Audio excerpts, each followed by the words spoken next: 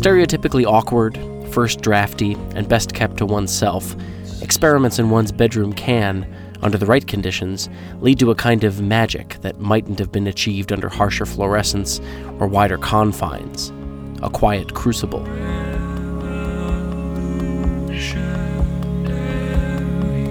Rob Lee, the man behind Jim Deer, and that's Gymdeer, is a case of one whose limited recording setup helped not only to realize his vision, but to shape its aesthetic. His early recordings, released as Other Ways, are lo-fi, layered novellas in which Rob functions as lead and background, bass and percussion, all stacked and coordinated within GarageBand. The gentle hiss, ever present due to the layering of room sound with every successive overdub, presents itself more as feature than bug, a testament to the work. If you want something done right, do it yourself, yeah? Sure, unless of course you can get Mallory Glazer, Angelo Spagnolo, and Anthony LaMarca involved, then you get them. Which brings us to 2014's Other Creatures, an album leaning heavier on studio than bedroom, retaining that Arthur Russell homemade sensibility and sensitivity, but placing it atop a full-color backdrop that would appeal to any Radiohead fan.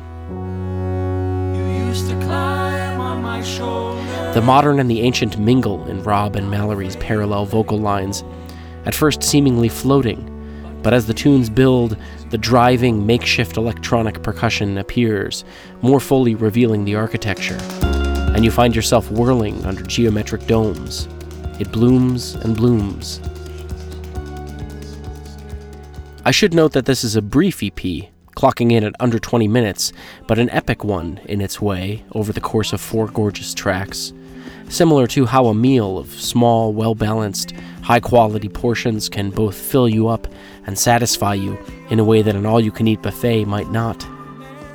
It's what's in the story that counts.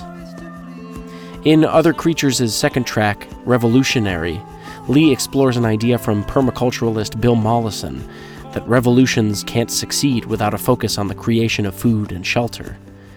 The music of Jim Deer is not out there or revolutionary per se, but it does nourish, and it's certainly something to live in for a while. I'm Josh Rutner, and that's your Album of the Week.